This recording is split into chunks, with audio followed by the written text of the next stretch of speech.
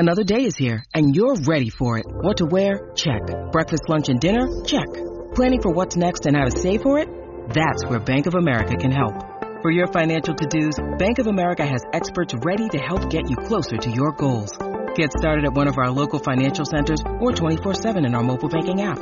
Find a location near you at bankofamerica.com/talktous. What would you like the power to do? Mobile banking requires downloading the app and is only available for select devices. Message and data rates may apply. Bank of America N.A., member FDIC. When you need mealtime inspiration, it's worth shopping Kroger, where you'll find over 30,000 mouth-watering choices that excite your inner foodie. And no matter what tasty choice you make, you'll enjoy our everyday low prices, plus extra ways to save, like digital coupons worth over $600 each week. You can also save up to $1 off per gallon at the pump with fuel points. More savings and more inspiring flavors make shopping Kroger worth it every time. Kroger, fresh for everyone. Fuel restrictions apply. With threats to our nation waiting around every corner, adaptability is more important than ever. When conditions change without notice, quick strategic thinking is crucial. And with obstacles consistently impending, determination is essential in overcoming them. It's this willingness, decisiveness, and resilience that sets Marines apart. With our fighting spirit, we don't just fight battles, we win them. Marines are the constant our nation counts on to fight the unknown. And through adaptable problem solving, we do just that. Learn more at marines.com. Now we are just moments away as Southampton look to win on enemy turf for the first time in 35 years. And McGillivray saved, and Ings will have another good deflection. Southampton totally against the run of play have the lead. It deflects, but it is Danny Ings who flies back into his own half. The Southampton fan, Southampton player on his knees. The 2,000 fans go mad away to our right. He looks to get Ings in. McGillivray can't get there before Ings, who toes it past him beautifully, right-footed. That was a great counter-attack in the end. The ball to Ings was perfect. The goalkeeper may have just hesitated a little. Ings gets his second. Saints double their lead. And it's Southampton boy on the double. Pompey 0, Saints 2 right on half-time. Saints might get it back in the box, and it is 3-0. And would you believe it, it is Cedric, the unlikeliest of goal scorers, who's wrapped it up. The Portuguese international lashes it home from close range. Pompey 0, Saints 3. Bednarek forward early into the centre circle. Redmond might chase his own pass here, and Downing's led him. And Redmond's bearing down on the box, cuts inside towards the D on his right foot and makes it 4-0. That's all his own work from Nathan Redmond. Saints 4 up at Fratton Park. That's the way to finish proceedings for those fans in the Milton end. The Saints fans celebrate. They've beaten Pompey 4-0. Their first win at Fratton Park since 1984.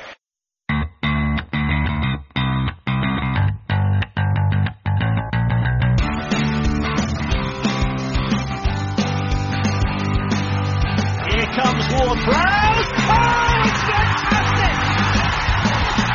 Another moment of genius from James Ward-Prowse to give Southampton the lead.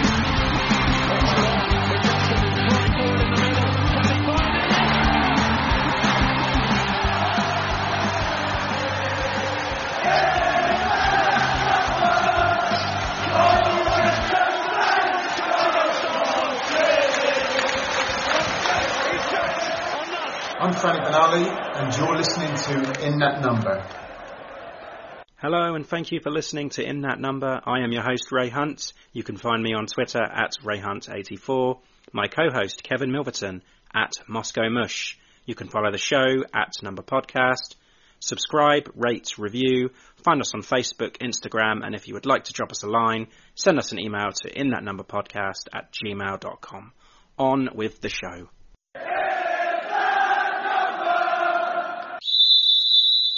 Joining us this week is Freddie, host of The Ugly Inside, to discuss the trip to the losers up the road and then Saturday's defeat to Spurs. We're also going to address the next week's visit of Chelsea with our usual predictions. We've got the ITN News, Super 6 Fantasy Football, and Freddie will be the latest to try to beat Barry and Dan's joint score of 6 in the Matla quiz.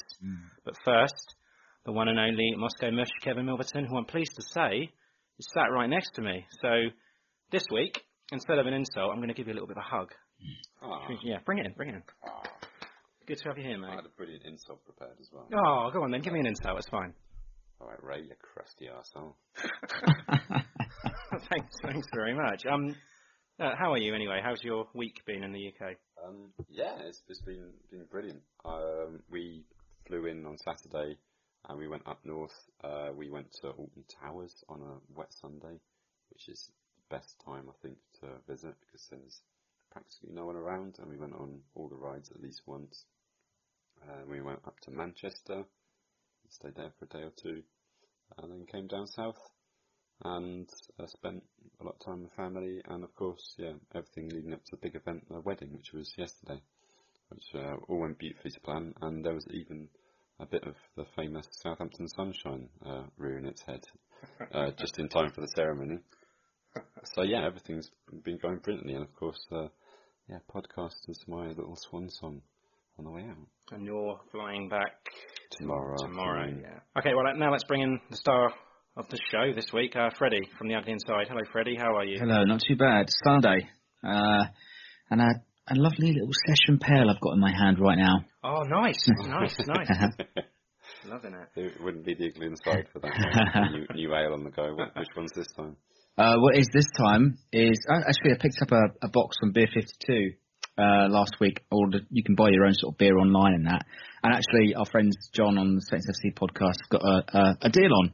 If you go beer52.com/Saints. But what I've got right now is a Scaramanga, a session pale. Scaramanga? Yeah. Wow. Scaramanga by the Gun Brewery. Oh, I'm guessing this is like the man with the golden gun kind of thing. I think so. It's also vegan. I'm not a vegan, but I'm all for it. Wow. So it's really nice, to be honest. 3.9, really nice sort of Sunday session pale ale. Gets refreshing. Nice. How have you been celebrating Tuesday's win? Oh, obviously the gloating. Where I sort of work in the middle of sort of between Southampton and Portsmouth, we're mostly outnumbered, so I spent most of my Wednesday morning just winding up my colleagues. Yes. You had a similar situation at your work, didn't you? Well, no, because I haven't been at work, but I mean, two of my bosses are Pompey fans, but I've had the rest of the week off because you've been back here, and I'm not going back till tomorrow, so it will be that'll be the day of gloating for me. It could be many years of gloating ahead of you. You never want to let them forget about this one. Another 7 years, in fact, probably. Yeah. I must say that Ray is looking very stylish today. What? I hear distressed jackets are in fashion this season. Very good, very good. We'll go into your accounts of the trip to Portsmouth in a bit, but first we're going to go into the ITN news. With the massive 4-0 win over Pompey, we have earned a fourth-round trip to defending champions Man City, so the Premier League champions, FA Cup winners, and all the other trophies they've collated in recent years. That means we play them twice in, 5 days? So we got the game in the Cup on Tuesday the 29th of October at the Etihad, and then the league game is on Saturday the 2nd, also at the Etihad. So that's going to be a fun week. How are we feeling about this one, Freddie? Well, I mean, to be honest, obviously, on paper it looks like probably the hardest possible draw. Manchester City. I think they won the Carabao Cup last season. I think they did. I'm sure they did. They did, yeah.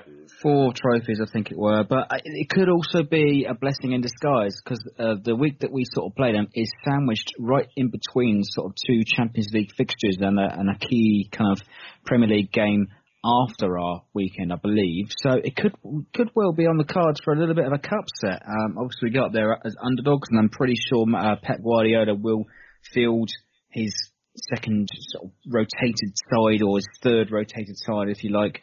So I think he'll mostly be looking at the Champions League, and I think the Premier League the weekend after. We all saw what happened to Spurs during the week. Yeah. If you write off the cup, so anything's possible. Yeah, that has made me feel a little bit better about it, actually. So maybe we can have a bit more of a cup run. I think that'll be quarterfinals if we win that as well. Yeah, and I think you have to look at it as well that if we beat Manchester City, the draw then opens up for us because you've got sort of Arsenal, Liverpool, Chelsea versus Man United, and you've got a couple of League One and League Two sides left in the hat. That's right, yeah. And that'll be the quarterfinals. Yeah. Wembley, here we come. Slightly more sombre news. There was a Thanksgiving service for Leon Crouch this week in Leamington, and over 700 people turned up for that. And there were various Saints players and managers that turned up for it. Chen and Nigel Pearson. Nice tribute there. Yeah, that was good. Actually, I want to ask you about this one, Freddie, see if you've heard. The Moussa Djenepo injury, it's been ruled out for a little bit longer than we first thought, and I read a report saying it could be like tendon damage. Yeah, it's sort of worrying really that he's only sort of played 3 games in his Southampton career so far, and mostly been out on the sidelines with muscle injuries. So I don't know whether it's sort of a thing that happens behind the scenes at Southampton, because we seem to get a lot of these. You know, look at Michael Obafemi, sort of explosive player, but so many injuries in sort of a 2-year career whilst he's been here, 19, 20 years old, and Djenepo is similar age, you know, sort of explosive player. So I don't know whether it's something we're doing in training, overworking them. I don't know, sort of too strong kind of training methods, or maybe the coach is asking too much of him. But I think we've got to almost too young. Yeah, we almost got a sort of as the the famous Airborne song, Too Much Too Young. New Zealand, Australian band, New Zealand band. New Zealand. We digress. But Djenepo, it seems like we've sort of got to wrap him in cotton wool, it seems, and if we sort of have Boufal, Redmond and Djenepo all fit and firing, then, you know, it could be a formidable trio. Yeah, I just hope that he's not going to be bogged down with this injury throughout his career. I think I said that on last week's show, that I'm hoping this muscle injury is just that one thing, and it's just like, you know, keep on niggling away, and hopefully that will be the end of it once he's fully fit. Yeah, and we have to sort of kind of keep an eye on his fitness, really. It's quite worrying is that we've only sort of played 7 games. He's missed 3 of them with injury. We didn't see too much of that. Sort of, I guess if you like, reports of him having too many muscle injuries in Belgium. So maybe it's something that he's trying to adjust to the English game, whether it's the physicality or whether it is the, as I say, sort of the coach that asks too much of him. Another Saints player who's been on our radars this week is Wesley Hoot, who apparently regrets his move to Saints. He said that. I mean, is it worth mentioning him anymore? Oh, I mean, I think it's worth mentioning the fact that he did say that he made a mistake signing for Southampton, because he had a 5-year deal at Lazio, and then after 2 years, Saints came in, and he saw it as a chance, you know, play in the Premier League and possibly replace Virgil van Dijk. But I don't know. Do you think this is it for him now, that he's gone public with this, saying that it was a mistake? Is there any way back for him? Do you really think that he was going to set Serie A on fire?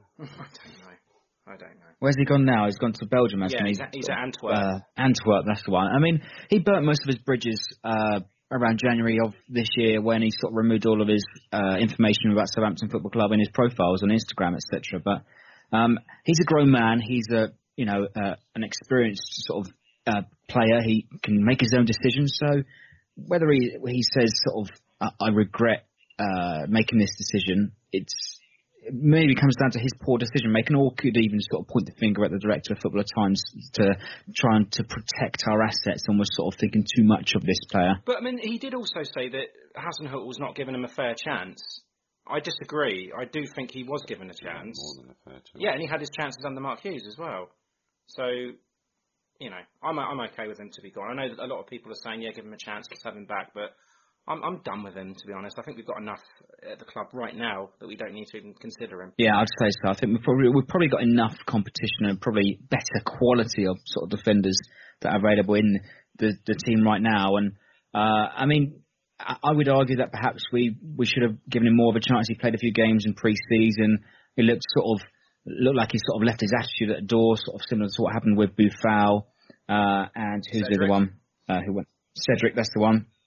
They changed their attitude in the summer. So whether he hasn't sort of impressed Ralph, or he's still got an attitude problem, I don't know. It remains to be seen. Yeah. Okay. One more thing. I just wanted to talk to you about Danny Mills. I mean, you must have heard his. He named 33 derbies bigger than the South Coast derby. Did you hear this, Kev? Yeah, I did hear that, and I'm obviously incensed. So, as an answer to that, this is our definitive guide to commentators that are better than Danny Mills. Gary Lineker, Ian Wright, Jermaine Genus, Jackie Oatley, Jackie Stewart, Jackie Chan, Alan Shearer, Alan Smith, Alan Brazil, Alan Partridge, Danny Murphy, Danny Dyer, Danny DeVito, Gary Neville, Jose Mourinho, Jamie Carragher, Martin Tyler, Ed Chamberlain, Des Lynam, Jimmy Hill, Graham Souness, Graham Potter, Michael Owen, Owen Hargraves, Jimmy Greaves, Steve McManaman, Steve McLaren, Bruce McLaren, Malcolm McLaren, and Mickey fucking Mouse. The list goes on. Brilliant. That's amazing, That's Kev. 33 for you. Yeah, that's 33. we could keep going. It's endless. Anyway, speaking of Pompey, let's go into the game. So, Tuesday night, what a win Tuesday night was. I was actually watching it with you, Kev, at Gasworks at the stadium. 4-0, incredible. We could have just done a whole podcast on this one, couldn't we? I was tempted. Love to pick Freddie's brains on But yeah, exactly. Freddie, you were there. So can you tell us, your accounts of the game, like starting with the journey, like how did that go? I mean, to be fair, I was there quite early, so I missed all the sort of hassle and bother going in and around the ground. I actually got there quite early, about 6 o'clock. I went straight after work. I wasn't in any colours, so I had about an hour personally to kind of waste before I even got into the away end. So mooched around a bit, walked down Goldsmith Avenue, no bother for me. Even got myself a McDonald's. Sat there, took my time. And obviously there was no place to drink. I mean, I probably could have got away with it to some extent, as sort of. But I don't know if they were checking tickets on pub doors, but who knows. So I had time to sit around, read a programme, have some McDonald's, have some lunch, then I walked round to the away end, and the coaches were just arriving around 7 o'clock. On my way back from the stadium, Kev, I didn't think I told you this, but I got a bus home. So I ate on the Itchen Bridge, got a bus, and there was a couple of lads that actually were stewarding at Fratton. And I said, how did it go? Did you have any trouble? He said, apparently there was a train that was delayed, and a couple of people a few fans got bottled. He said there was fans going into the stadium with cuts and blood running all down their face, and they didn't even realise. They were just walking into the stadium, and the medics on the door were like, "Oh my God, you've got a massive cut. You're bleeding." And they were like, "Oh, have I?" And they didn't even realise. So I was actually reaching out to a few fans that I knew were travelling to the stadium, and I was just making sure they were all okay. So yeah, pleased that you got there early. You did the sensible thing. Yeah, so I also want to lift the lid on a couple of things as well. I mean, I didn't see anybody sort of get cut or sent home in an ambulance as the sort of banner was doing its rounds around the football ground and around on the social media pages. But as for the sort of police escorts, no matter which way you turn, there was a police van, a riot van, dogs, armed sort of police officers from all around the UK. In fact, I think we saw some officers from Kent, from Sussex, Surrey. So there was a huge investment in taxpayers' money on Tuesday night. So a lot of money spent on it. Perhaps if we went for a full bubble trip, then the expense would have been a hell of a lot cheaper for taxpayers and local residents. But I think I've got to give credit to the police force on Tuesday. The strategy that they employed, in fact, that I saw sort of hardly any trouble. Sort of, I mean, there was kind of. Yeah, I mean, that was after the game. I mean, who goes around punching horses? You wouldn't expect anything more or less than Portsmouth fans anyway, right? But as the fans were coming through from the train station on Goldsmith Avenue into Fratton Park, there was a great big sort of police barrier, police cars separating the two sets of fans. And, I mean, the train itself, that football special, was delayed due to a number of things. It wasn't just kind of somebody sort of saying the police wanted it to be delayed, but even when leaving work, getting into Fratton quite early, I was still delayed by 20, 30 minutes because of signalling issues in this Hilsea area on the train line. So that delayed the football special train by at least half an hour, 45 minutes. I also hear that people were fighting on carriages, Saints fans amongst themselves. So the only fans that are on the train were the Southampton fans from Southampton Central going into Fratton. I don't think there would have been any Portsmouth brave enough to get on the train from Southampton unless they're really looking for a fight sort of thing. And I also hear that people were pulling the doors open, so the electrics were sort of going haywire, so they had to reset the electrics in the train, and that delayed it by another 15, 20 minutes whilst it kind of delays. And I know, and ordinarily it would have only sort of taken half an hour to get from Southampton to Fratton, but because of all these issues, it delayed a lot of people, almost sort of 400, 500 people getting into the game late by about 20 minutes. And then as for after the game, well, crikey, yeah, you've seen the horse incident, but I've got to say maybe the police weren't fooling around with that guy. Give him a bit, Did you not think he was going to get caught up? I don't know. He was trying to outrun it, just like, I can beat you, mate. It's like, right, okay, good luck with that. It's comedy. But anyway, I don't know if you heard, but we won 4-0. Oh, yes. Yes. Football. 2 goals from Ings, Cedric, Redmond. Starting 11. McCarthy, Cedric, Bednarek, Yoshida, Bertrand, Højbjerg, Romeu, Ward-Prowse, Ings, Adams and Obafemi. You've got to be pleased with that, right? Yeah, I mean, couldn't really think of a much stronger lineup than that. No. I mean, short of starting Redmond, but I mean, obviously he's still recovering from that injury. But yeah, that definitely filled us with confidence because maybe we were worried that he wouldn't take Pompey too seriously, and there'd be. I thought they were more worried about Tottenham, to be honest. Well, yeah, and as it's turned out, I mean, they put full strength squads out for both of those games, and the Bournemouth game before it as well. But yeah, definitely put the right squad out, and yeah, I mean, anyone in particular that you were pleased to see? Obafemi back in there. Obafemi was probably the only sort of question mark over the 11 that was selected. I think the rest of them is pretty straight, pretty strong characters to go into that environment. And I think for the first 20 minutes, I felt like they looked a bit nervous. They were sort of buckling under the hostility. Obafemi, give him credit though, good game. You know, fantastic sort of assist for Danny Ings' second. And you know, I think if we talk about the game itself, Portsmouth had their chances in the first 20 minutes. They could have easily been 1 or 2 up, you know, had it not been for a save by McCarthy and a sort of goal-mouth scramble. But then as soon as we got that goal, our nerves settled and we kind of, you know, sort of settled down into the game and took control. Do you think the reason for the slow start was just down to nerves, or was there anything else? I think you've got to look at that. You know, at every given opportunity, the Fratton toothless faithful were giving the Scammers a lot of abuse and stick on the sidelines. So maybe that's perhaps why you didn't see sort of Cedric go collect the ball often, and same for Bednarek as well.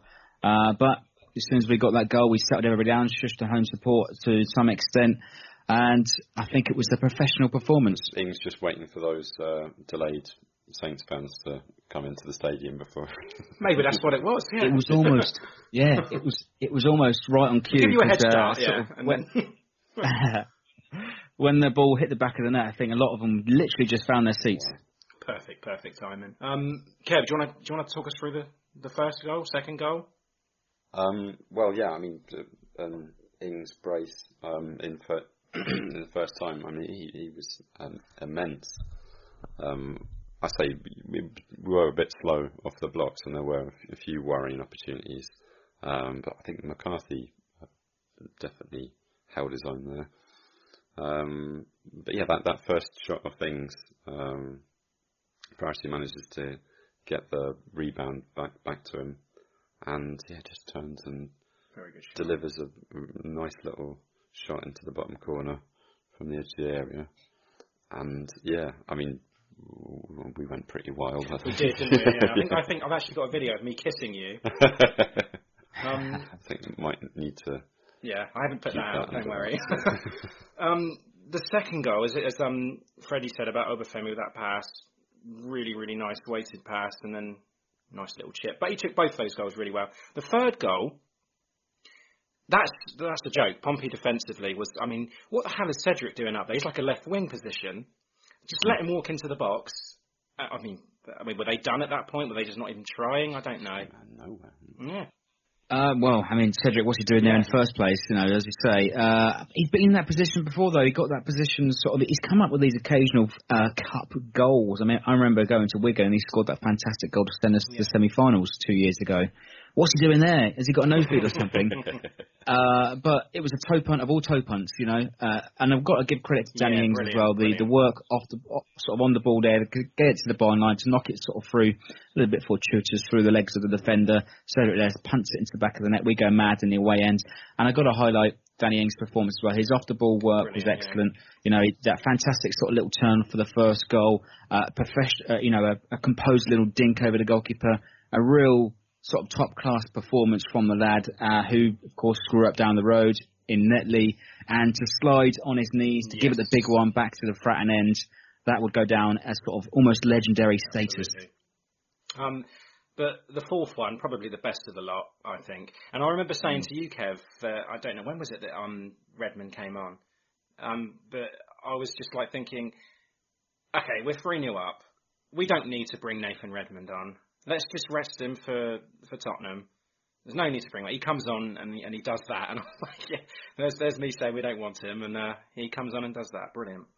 Yeah, I mean, you just wanted a piece of the action for the last 20 minutes. But yeah, what a goal. Just dances around the Pompey defence and absolute beauty of a shot. Yeah, brilliant. I guess in some ways it was kind of like the opposite of the Bournemouth game in the fact that we converted our chances and Pompey didn't. It was kind of like, yeah, reverse of that. But Freddie, I want to hear what do you think about Cedric? Like, especially over these last couple of weeks, like, pushing Valery out of the squad.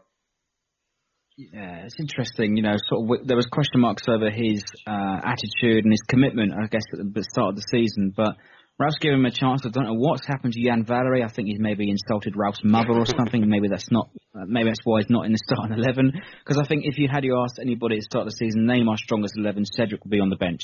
Yeah. Valery, breakthrough season last season. Don't know what he's done to upset Ralph, but Cedric offers probably a little bit more than Jan Valery going forward in terms of sort of a rounded sort of quality, if you like. So I think he probably offers a bit more defensive duties, a bit more defensive experience, and that comes with winning European Championship, playing at the top level. So he's got his head down. He's come back after the summer, left his attitude at the door, come back sort of a reborn kind of player, willing to play for the team. Looks like he's working, he's got a good relationship back with his teammates, which is great to see. And he almost sort of has become in the last 2-3 weeks with some really good performances, almost one of the first names on the team sheet.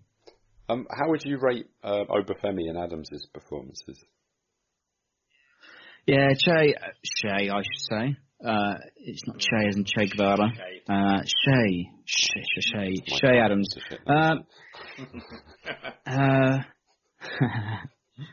Shea's goal will come. I think he was getting himself into good positions. Quite unlucky, I guess, if we highlight the game at Sheffield United 2 weeks ago, hitting the post, great save denied, his sort of first goal. Didn't sort of cover himself in glory too much at Portsmouth, but this was a sort of game that we wanted him to relish in because he has played at that level in League One and sort of Championship, that kind of brutality, the strength from, and kind of you'd expect to be kicked by League One defenders. So he didn't sort of cover himself in glory, but I think, as I say, the goal will come. And Michael Obafemi, impact player, I think if you maybe bring him off the bench after the last sort of 10-15 minutes, he's sort of a player that will stretch the game. Really surprised to sort of see him in the starting lineup, as you said a minute ago, but done himself a couple of favours with that fantastic sort of team splitting kind of pass, something that Kevin De Bruyne would have been proud of.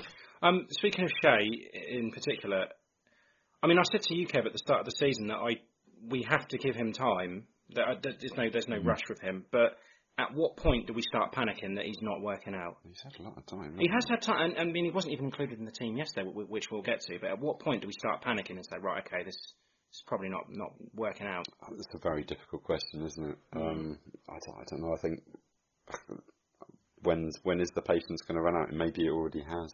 Well, he's had all the chances, I think, in various situations. Yeah, and Pompey should have been a game that he should have relished. But then, having said that, he gets the goal. That would do wonders for him. But can we afford to wait? Just need that goal. Well, I'm not doing too bad. I think he might be warming the bench for the next few matches and possibly brought in to try and score that goal. Freddie, man of the match. Obvious one. Tuesday's got to be Danny Ings, isn't it? Who else would you nominate in that sort of performance? 2 goals, a good assist, and a legendary knee slide in front of the Fratton end. What do you want? Yeah, I agree. Danny Ings, yeah, the goals, the assists, running all over the place, just dropping back, always puts a shift in, and 2 brilliant goals, 2 really well taken goals as well. And for a local lad, I think, yeah, that's definitely. He's put himself into the annals of history. Saints legend. Same with you then? Oh yeah. No, I thought you have to be a complete idiot to argue that. Okay. Right, then we go to the despair of yesterday, Tottenham. I mean, we were at the wedding yesterday, and you brought up the point when I did read this in the weekend, but you said that we could set the record for consecutive away clean sheets if we don't concede before 25 minutes. And of course, Ndombele, 24 minutes. Yeah. Break that. I think it was the Echo that put it out. It must have been sort of a quiet news thing. Yeah, I did read that. Yeah. Yeah, 38-year-old record of 400 minutes without conceding away. The exact word. If they keep it out against Spurs in the first 25 minutes. So yeah, when did Tottenham score? 24th minute. Right. Okay. So 2-1. Ings again, third of the week, and goals from Ndombele and Kane for Spurs.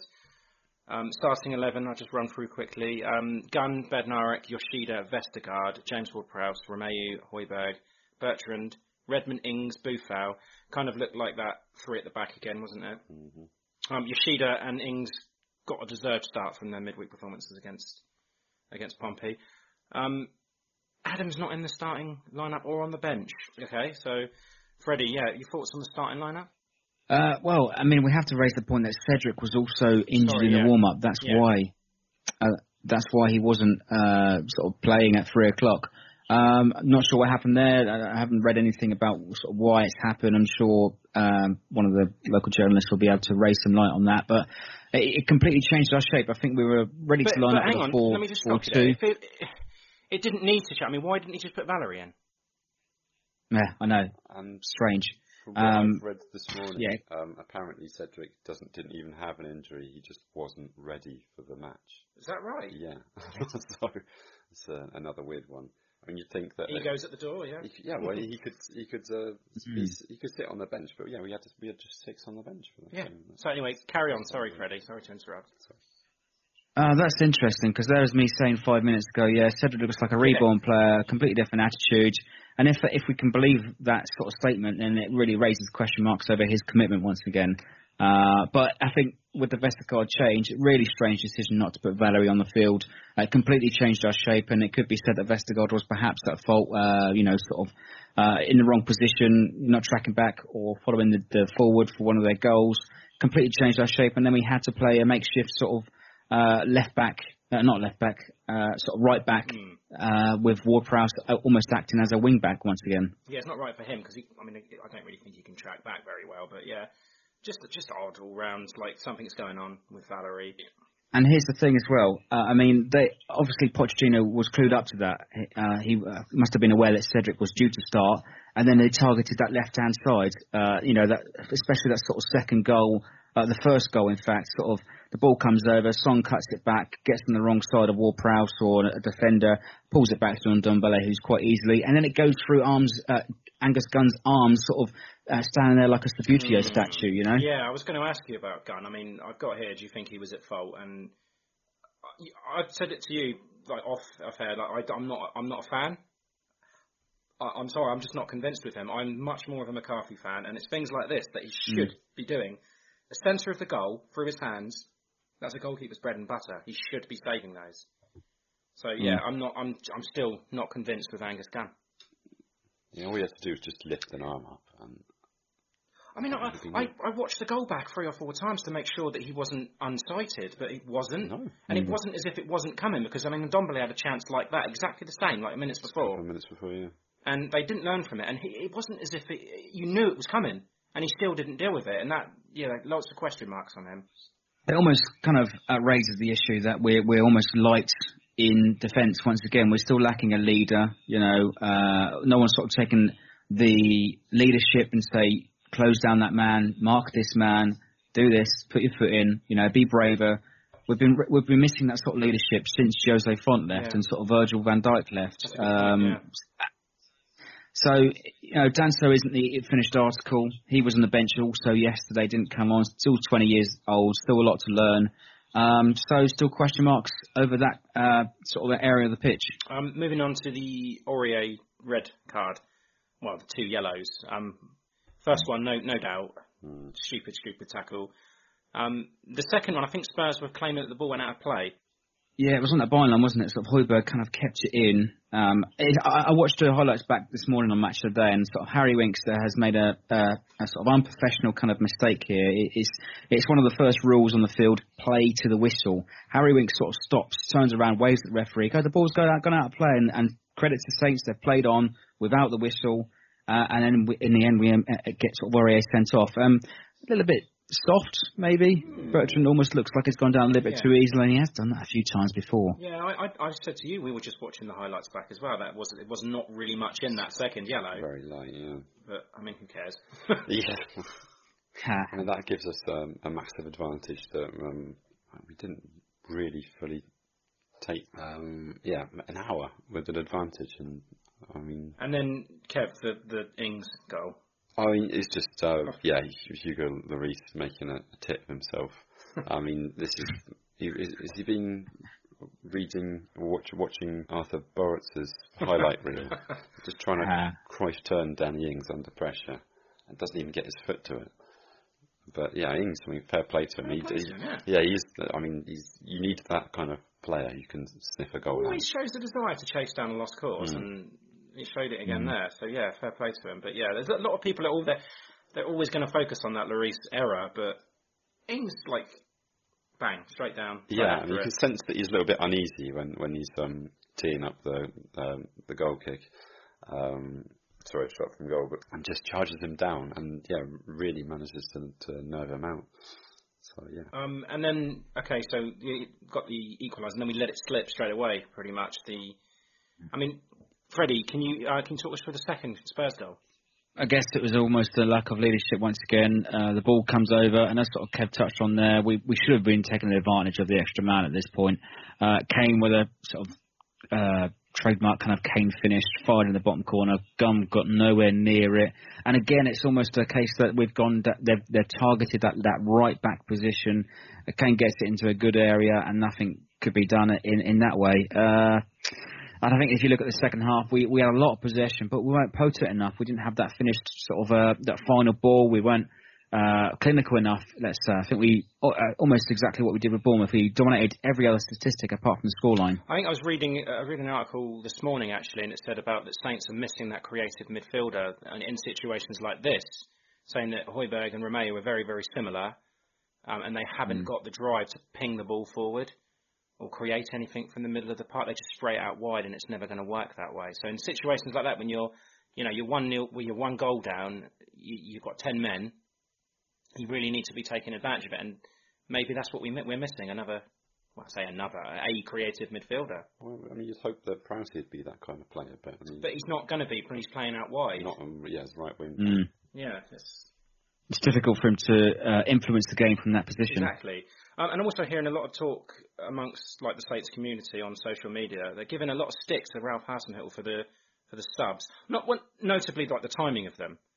A lot of people were saying that he should have been bringing a lot of players on earlier. That could have made a difference. I mean, I know you would have liked to have seen Shane Long come on, Kev.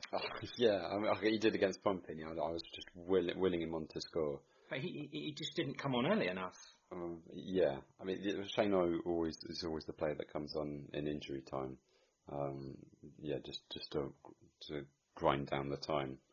But Armstrong always seems to be substituted on. It's just too late for them to make an impact. Yeah, what the score is, what the tempo of the game is, Armstrong will come in 15 minutes from time. I think Ralph was also a little bit overly critical of his substitutions. I think perhaps if they were introduced a little bit earlier, but I think, as you say, they were introduced too late for them to actually have an influence on the game. I think he said in his press interview or his interview with the Premier League or SouthamptonFC.com that he wasn't impressed by their influence. I mean, you gotta maybe question that decision. But for those that are sort of questioning Ralph's ability, I mean, we've not had this is the first time in almost 3 seasons we've had this fantastic manager, so give him time. But, I think what he's doing at the moment is he doesn't understand his strongest team. He keeps tinkering with sort of players in wrong positions, playing, sort of out of favour, and then maybe introducing the players at the wrong time. I think he's a good in-game tactician, but perhaps questions over sort of where the players are playing on the pitch. I mean, quite frankly, the fans that are saying that he needs to go is just a joke. Absolute joke. Yeah. There's a lot of people saying that, tactically he's getting everything wrong and calling for his head already, but it is ridiculous. I don't want to hear that. Hasenhüttl out. Yeah, in. I think. Well, now, who do you get in anyway? I mean, I love Ralph. I think he's amazing, and I want to keep him at this club for many years. So people that are saying that, they can fuck off. Just absolutely ridiculous. I think that's what you call the modern day bedwetter, right? Yes. Okay, so man of the match, Freddie. Difficult one for Saints. You've got to give credit to Danny Ings once again, and I'm livid actually because I benched him on my bloody fantasy team. I've had an absolute stinker this week. Me too, mate. Me too. Danny's on the bench. He scores 9 points. One of the in the dream team of the week so far until sort of this afternoon when Leicester and Newcastle play. Who else could you give it to, really? I saw the Sky ratings of Ings, and they gave him a 5. Really? Yeah, I said to you, didn't I, before we went on, I said I think they're being really, really harsh on Danny. That's ridiculous. I thought it was wrong. But yeah, so you're going to give it to Danny Ings? Yeah, I guess who else should you give it to? I mean, he scored the goal, he's had an influence on the game, but almost a little bit isolated up top, often on his own. Perhaps Shea could have been playing yesterday to help him out a little bit, change our shape. But we held the ball quite well, quite confident to knock it around the field, but nothing in that final third. Yeah. Kev? I'm going to go against things. I mean, I think it's good to see Yoshida back in the lineup. I think he looks a bit more comfortable. And he had a decent chance with that header in the second half. But I'm going to have to give it to Ings as well. I think maybe I've still got my red and white tinted spectacles on after the derby. But, I mean, lovely poached goal. Had a few chances. Didn't get to that cross at the end at the death. Could have banged in the equaliser. Yeah, that could have turned it around completely. But yeah, I think he's the player that came out best. Well, yeah, I mean, I've got Ings written down. I've got Yoshida written down. So I thought it must have been difficult for Yoshida to come back into a Premier League side away at Tottenham, and I thought he did okay. I thought Bednarek did well, and Bednarek had a game high of 6 tackles, so I thought he played well. I know the second Spurs goal, you could say that they were all out of shape. So you can't really give the blame to him for it. But I just think, Bednarek, he was okay. But yeah, it was one of those 3. I mean, I'll say Yoshida just to go against you two. Before we move on, Fred, I just want to hear, this is the first time that Saints have actually been to the Tottenham Hotspur Stadium. How did you make it? Fantastic stadium inside, great view. But questions and sort of wrongdoings about going through the turnstiles. Apparently, the tech to the turnstiles broke and failed. You think a multi-million, sort of almost billion-pound stadium would have the capacity to have a backup plan. So when the tech failed, with the people sort of using their tickets through the turnstiles, actually just after I got in. The stewards didn't know what to do. They sort of kept everybody sort of waiting. A lot of people came into the game late. Inside the ground, spacious, very good sort of facilities. Of course, the novelty beer. Have you seen that? we no, Kev, it was you put the beer at the bottom and you click it down and it fills up on the bottom. How's that possible? It's amazing. I have to show you a video. But yeah, so Freddie, you went and got one of these, yeah? Yeah, we shared a neck oil. In fact, fantastic beer. They've got on-site a brewery too. They've got a Beavertown brewery on site too. We shared a beer with the chaps from the Saints FC podcast. And actually fairly priced. A lot of football grounds often charge you for £5.50 or nearly £6 for a small bottle, and a lot of the beers inside the ground yesterday were either £4 or £4.50. That's not too bad, I suppose. Yeah. Reasonable for London, I suppose. For a pint too. Yeah. So I'm just showing Kev the video now. How cool is that? Yeah. I'll just stick it on the barrel. Just stick it on that, and it just clicks up. It's just whatever you do not push the bottom of the cup in. Yeah, if you push the bottom up, it just spills everywhere. Oh, God. Yeah. Yeah. I listened to your video this morning, Freddie, or the fan that you had on. And he said that on there. So I thought, wow, that's brilliant. Right, okay, so we look to next week. Chelsea at home. Sunday the 6th of October, 2 p.m. kickoff. Where do we start with Chelsea, Freddie? you got a good credit to Frank Lampard playing and almost sort of risking with a lot of the young players coming through this season. They're on a transfer embargo, aren't they, sort of till next year? So he's got no other choice to field a young side. He's got Tammy Abraham scoring. I think he's got 7 and 7. Didn't score. Yeah, didn't score yesterday when I captained in my fantasy team. That's typical. And you've got sort of Mason Mount, the Pompey skate in the middle of the park. Through, yeah, it looks good. And a sort of professional win against Brighton yesterday. Home win. Yeah, I think a lot of fans are not giving Abraham a fair shake. I think they've been forced to playing him, but I think he's doing all right. As I say, 7 goals in all competitions is good. I looked at their game yesterday with Brighton, and it looked like they set up like a 4-3-3 with, who was it? They got Abraham, Willian, and Pedro up front, and then they got Barkley, Jorginho, and Mount backing them up. So it's not bad, is it? A few mixed results. They had a big win at Wolves last week, didn't they? 5-2 at Wolves. Big win. They obviously started crap, and they lost 4-0 to United. It's going to be a weird one, but I mean, I expect them to be around. Well, where are they now? They're like 6th, aren't they? Yeah, 6th on 11 points with 3 wins, 2 draws, 2 losses. I think that's probably where they're going to finish, something like that. So I think they're just doing exactly what they are. But that's 7-1. 7-1 Grimsby, in the week. Forgot about that one. But yeah. But how do you think the game's going to go, this one? It won't be easy, will it? I think this is probably the best opportunity this season to break that top 6 bracket. Leicester are there at the moment. West Ham 3rd after 7 games too. And I said at the beginning of the season, Chelsea and Man United, both inexperienced managers, both unproven to some extent, and probably underqualified for their job. But Chelsea look like they're clicking at the moment, scoring some good goals, working the ball quite well. Frank Lampard seems to have got some good ideas. Obviously got to the playoffs with Derby last season, just fell short. But big job for an inexperienced manager. Obviously, Tammy Abraham's going to be a danger man, so keep an eye on him. I think we need to have an organised defence too. But equally, I guess we've got nothing to fear. But we need to try and take points off these top 6 sides. I think we failed to take... Yeah, exactly. I mean, last season we got a win at home against Arsenal and Tottenham Hotspur. Last season away from home, we only got sort of 1 point, and that was at Chelsea. So it can be done. We just need to stay organised, keep our eye on the sort of behind the line sort of runs or Tammy Abraham dropping in deep. Willian will be dangerous on that left, cutting in on his right foot, and equally on his right, cutting in on the left. I'm going to ask you a prediction, but I'm kind of guessing that you're going to say we're going to get something out of this. No, I think it's going to be an away win to burst the bubble. I thought you were going to go for a draw. Yeah. You're going to say a Chelsea win. I built it up so much, didn't I? Just to fall us all down. We need to target this game, though. I think Chelsea might just have a little bit too much for us. They'll be tight, and maybe 1 goal either way. Kev? I also think that they're going to get on top of us. I'm going to say 2-1 Chelsea. I've actually got 2-1 Chelsea written down, but I was tempted to put 1-1, and I was like, there's a part of me thinking, what am I thinking? They're not going to get 1-1. But then hearing Freddie, I'm just like, yeah, I'm going to go 1-1.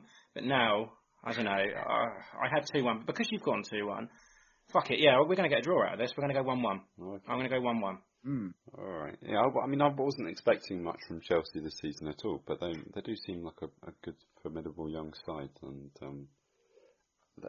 the camaraderie and the way they play together is just something I'm quite jealous of, to be honest. And look, if we get a point out of this game, it's 8 points from 8, so fairly solid start, but not pulling up any trees just yet. Yeah, where are we sitting right now? 14th dropped a bit, 7 points.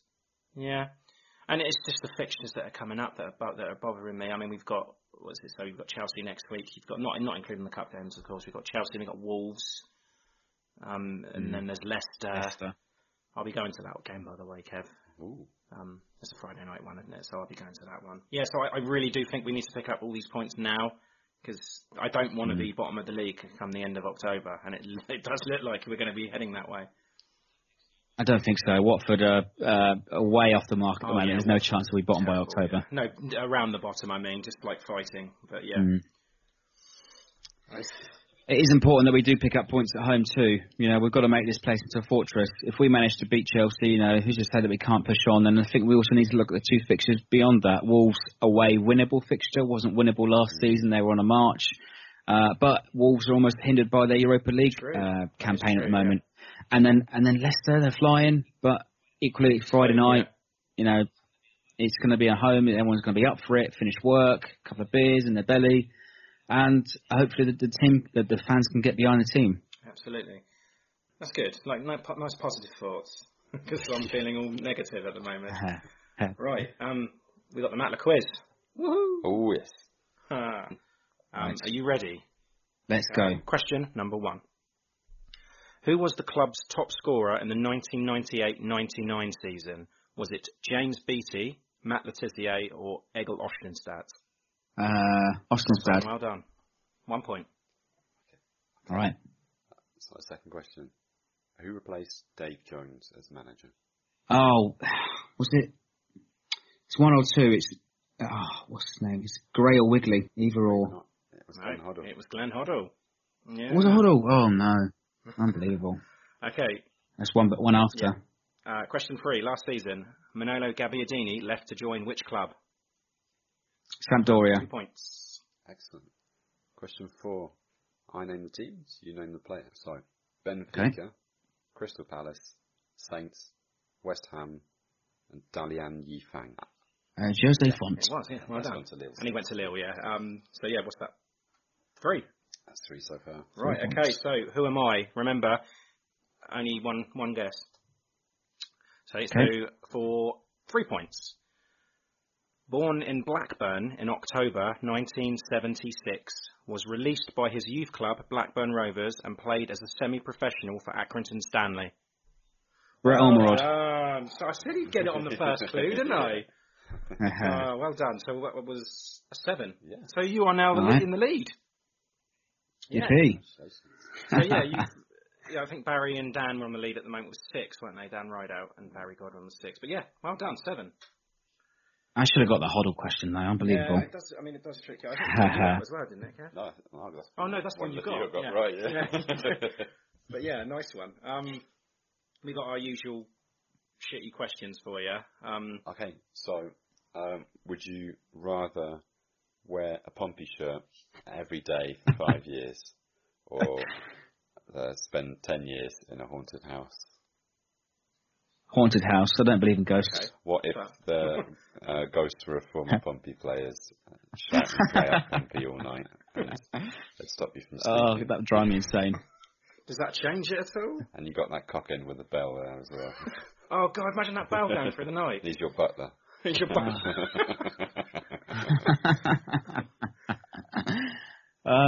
Crikey. It just makes me feel dirty even trying to consider wearing a shirt. I took the shirt because I knew you could turn it inside out and you could put a jacket on over the top of it. So yeah, I'd do that. I can't live 10 years in that. The second question, would you rather be twice the height of Peter Crouch or half the height of Lionel Messi? So yeah, Peter Crouch, that'd be so impractical. You wouldn't be able to walk anywhere, your balance would be off place, you'll be in an extra time zone, I'd say. You know? How tall is Peter Crouch? 6'7"? You say double the height of Crouch. How impractical is that? But then Lionel Messi's only 5'7", so it's like a 3-year-old or a 2-year-old walking around. Or as they say, a dwarf. But it's smaller than a dwarf. Yeah. Is it? Okay. Kind of like, it's like this, isn't it? I know you can't see me, but... Well, I think as one of your chaps said a few weeks ago, at least you've got some practicalities of being a dwarf. You could buy children's clothes. Yeah, I suppose. Well, I mean, I'd take the Howie Crouch because I would make it as an NBA centre. I just live under that rim or over the rim, as it were, and then just, You could have a brilliant career as a jockey if you're half the height of Messi. That is true. True. Yes. Another question I want to ask. I'm just going to start asking everyone this. It's not Saints related, but I'm just interested to know, as a football fan, what you would go for. Scholes or Gerrard? Scholes. Oh, nice. How come? Yeah. Well, he was written off early in his career, wasn't he? So he was too short, too weak, too small to play in the United sort of team years ago. And then he came back, worked hard, got his breakthrough, scored some fantastic goals that Matt Le Tissier would be proud of. Some great volleys. Gerrard's Mr. Captain for Liverpool, but a lot of sort of world-class players in their prime, in their sort of retirement this day. The best player that I've ever played against is Paul Scholes. Nice. And he's not a Scouser. No. And he's short. And he's also short. Half the height of Messi. But... and he's ginger as well. And he's very down to earth as well. Yeah. I'm pleased you said that, because I think that is 3 to Scholes and 1 to Gerrard. And I actually did say at the end of the season, Gerrard's going to probably win it. But Scholes has had a good head start, so that's good. I think that's about it. Kev, is there anything else that you wanted to add? I think we've covered everything, yeah. I think we have, It's been excellent having you on here, so away day correspondent. Yeah. Yeah, thanks for coming on a busy Sunday for you. So, yeah. I have some trivia for you two today, actually. Okay, go on then. Okay, here's a bonus. So this actually sort of featured on our show, on our radio show on Saturday mornings too. So I've got 4 clues for you. All right. It's always a player that has played for Southampton. But you've got to guess who it is. God, right, okay. Right? Tables have turned. So okay, here we go. So your first clue is this midfielder started his career at West Ham. Is that all we're getting? That's the first clue. So you can have a little guess if you want, or you can say, pass me the second one. His career at West Ham, Saints midfielder. I've got no idea of the year. It could be anybody, couldn't it? I can't give the year away just yet because it makes it too easy. I don't know if it will. Do you want the second clue? I think I'm going to have to, yeah. All right. He had 43 appearances and 1 goal for Southampton. 43 appearances and 1 goal. God, I need that year. Robbie Slater played for West Ham? No, he was at Blackburn, wasn't he? Maybe Svensson. Svensson was never. No, he come from Sweden, didn't he? Sweden. Yeah. Only 43. Any guesses? Games. Yeah, that's not many, is it? That's about a season's worth, isn't it? He was only here for a season, unless he was he a loanee? I don't know. We've got more questions than answers at the moment. Yeah. All right. Do you want your third clue? So he made his debut versus Sheffield Wednesday. Okay, so if this is a league, we're talking like 90s. It wasn't the cup because we never played them in the cup, have we?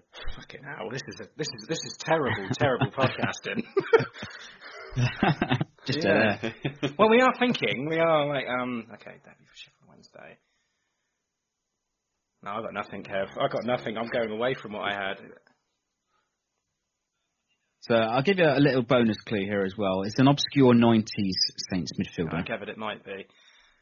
Obscure. Do you want your fourth clue? Can we have a 6th clue? I've got some more clues, Keep coming. not there. Right. 4th clue then, official 4th clue. He signed from Spurs in 1993. Right, so this is... Richard Hall was a defender, wasn't he? So it's not Richard Hall when he played... Was it Richard Hall? No, he was a midfielder. Nope. He was a defender, wasn't he? Richard Hall was a centre-back. Go on, keep going then. What, me? No. Oh, my goodness. So 93, so it would have been... The only part... So it'd be Ian Brantford. Yeah, Ian Brantford. Signed it would him. have been like Glenn Cockrell, Barry Horn... No, Barry... He was in that Barry team, Horn was but no, he was Everton. No, he went to Everton. he wasn't a teammate with Glenn Cockrell for very Terry long. Horlock, Do you need another Madison. clue? I'm just going through the team. No, Madison wasn't. Nicky Banger. No, he was a local boy, wasn't he? Fucking hell, this is awful. Can I just say that I've had a couple of beers as well? So. I'm reasonably hard. Yeah, go on. Next clue. Sorry. Okay, he signed for Saints for a £550,000 fee. That doesn't help me. Oh my God. Obscure 90s midfielders. No, it was a little bit. So when he was at Saints, it was almost his twilight of his So career. it would have been ending his career at Saints. So he never went anywhere after that. Oh, He did go yes. somewhere after That'd that. Be that's your next clue, in fact. Oh. David Hughes? He was at West Ham. Not quite. I'm quickly running out of clues, by the way. This is awful. There's not much of a well for us to tap here. All right. One more clue if you've got it. Right. After Saints, other clubs include Luton, Stoke, Swindon, Bristol City, and Millwall. That's a long playing career then.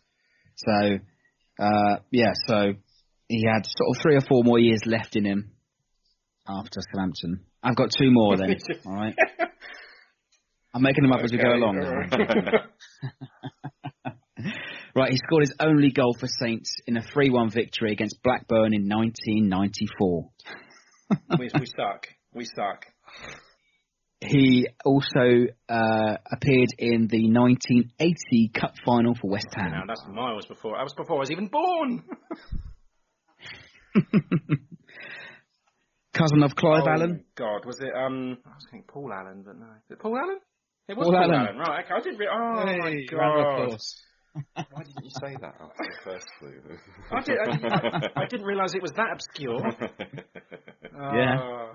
Trust me, I've got more of these where they come from. That was really, really poor. On our behalf, not yours. Oh, my God.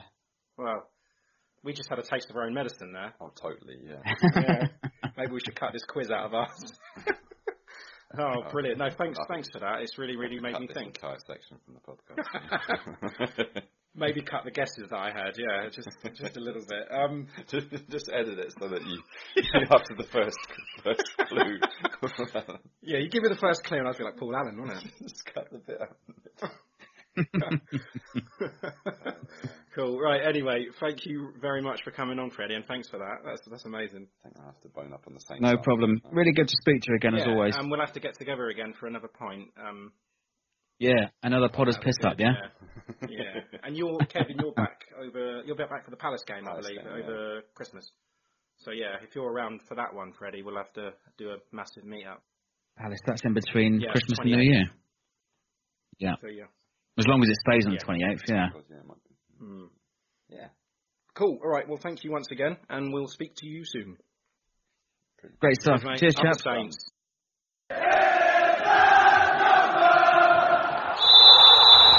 Hi, I'm Matt Le Tissier, and thank you for listening to In That Number. Okay, welcome back to the extra time segment. I'm going to start off with the predictions. We both predicted a Saints win over Pompey, so that left it 14-8 to you. Yeah, and then the Spurs one. So I went 3-1 Spurs, and you went 2-0, so both pretty close, just right in the middle. But so that left it 16-10, so that's where it currently stands, 16-10 to you. Okay.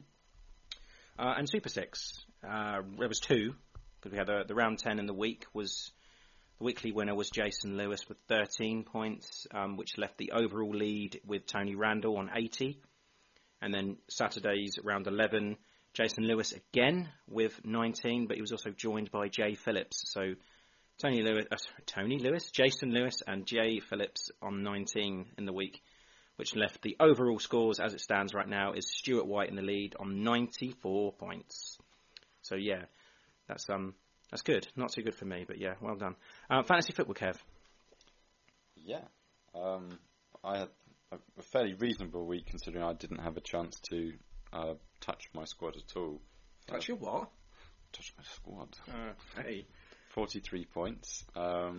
Matt Targett, who's been injured all season, came out off the bench with 9 points, but yeah, didn't get into my squad, unfortunately. Unlucky. Yeah. And how about you, Roy? Right. Okay. So first of all, I will say something about yours.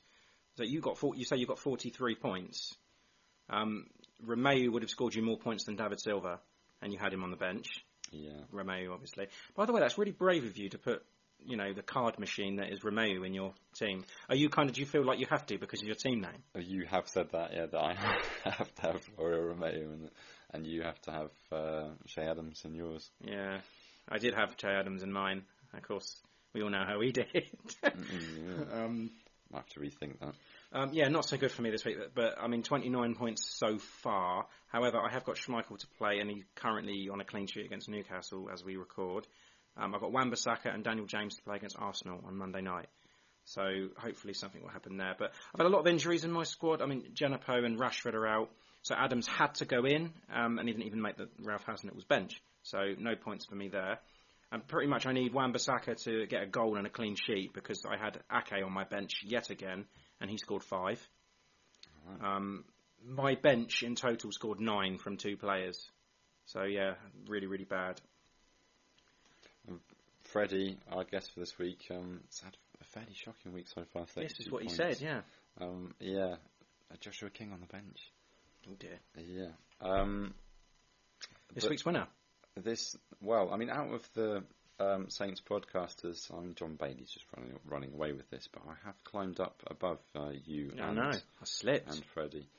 And Matt Markstein from the Southampton Delivery podcast is doing rather well. Indeed, yeah, he's only about 50 points behind the Saints FC podcast. But yeah, the In That Number podcast league with a huge number of members. It was still dominated by Deportivo Handlebar. 61 so far this week with a total of 455. But this week's winner was Gordon Sloan with his team Barvar on 63 this week. So okay, nice one, Gordon. And our Fantasy League Manager of the Month for this September is, amazingly, Matt Markson from the Southampton Delivery podcast with 180 in September. So yeah, congratulations, that gold trophy's on its way to California. Well done, mate. Before we go into the Where Am I just wanted to say that I had an email from someone this week saying about your sexy voice, Kev. I don't know what she's talking about. Yeah, and I can see you blushing. The cigar came in handy last night. Okay, so where am I? Are you ready? No, not after what Freddie's just done to us, but... Okay, right. Where am I? Location, east. East. So it could be northeast, it could be East Anglia, it could be... I'm going to say stay away from southeast. That is the one I'm going to give you. Is it Norwich City? It's not. Good guess. Population of 39,000. That's quite small. 39,000 in the east. That probably rules out the east end. Darlington, maybe? Good guess. Not right. Stadium capacity, 9,000. 9,000. Yorkshire kind of counts as east, and Lincolnshire as well. Grimsby Town? Spot on. Oh. Well done. Well done indeed. Yeah, I was torn there. I mean, I actually thought it was a little bit more north than that. So I was going to say northeast, and I realised it was like Lincolnshire. Well, it's Cleethorpes. And I thought, so if I said like like East Yorkshire, you're probably going to get it. So I didn't really want to give you too much, so I just said east. But yeah, nickname, the Mariners, local rivals, Lincoln City or Scunthorpe. I don't know, depends who you ask. Stadium, have a stab. Is it Jones's Whippet Food Stadium? Close, it's Blundell Park. Very close. But yeah, again, really, really good effort, Kev. You seem to be nailing this. And actually, when I started this segment, I said we were going to keep score of it, but I have not been doing that whatsoever. So, just pride. You've been doing well. Yeah, I'm going to have to think of a similar feature for you. No, we don't need to do that. Again, we saw what Freddie just did to us. So. Yes. Is there anything else you want to add this week? We could have a Russian phrase. How about you say "From Russia with Love"? Okay, so yeah, "From Russia with Love" would be "Iz России с любовью." Iz России с любовью. That's very good. Iz России с любовью.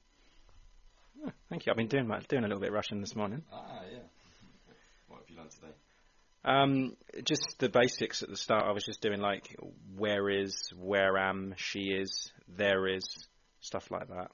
But yeah, it's a slow process, but I'll keep at it, and I'll be doing I've committed to like 10 minutes a day or something like that. So I'll just do that and see where I am in December. Yeah, in Vladivostok. Okay, so next week we have Robbie from Edit Southampton, or just Edit Southampton, and we have a Wolves preview with Talking Wolves. So yeah, looking forward to that one. On that note, up the Saints. Scum.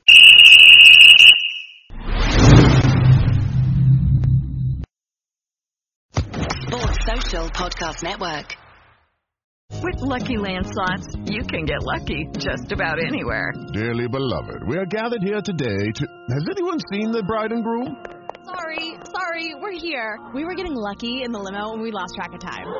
No, Lucky Land Casino, with cash prizes that add up quicker than a guest registry. In that case, I pronounce you lucky. Play for free at LuckyLandSlots.com. Daily bonuses are waiting. No purchase necessary. Void where prohibited by law. 18+. Terms and conditions apply. See website for details.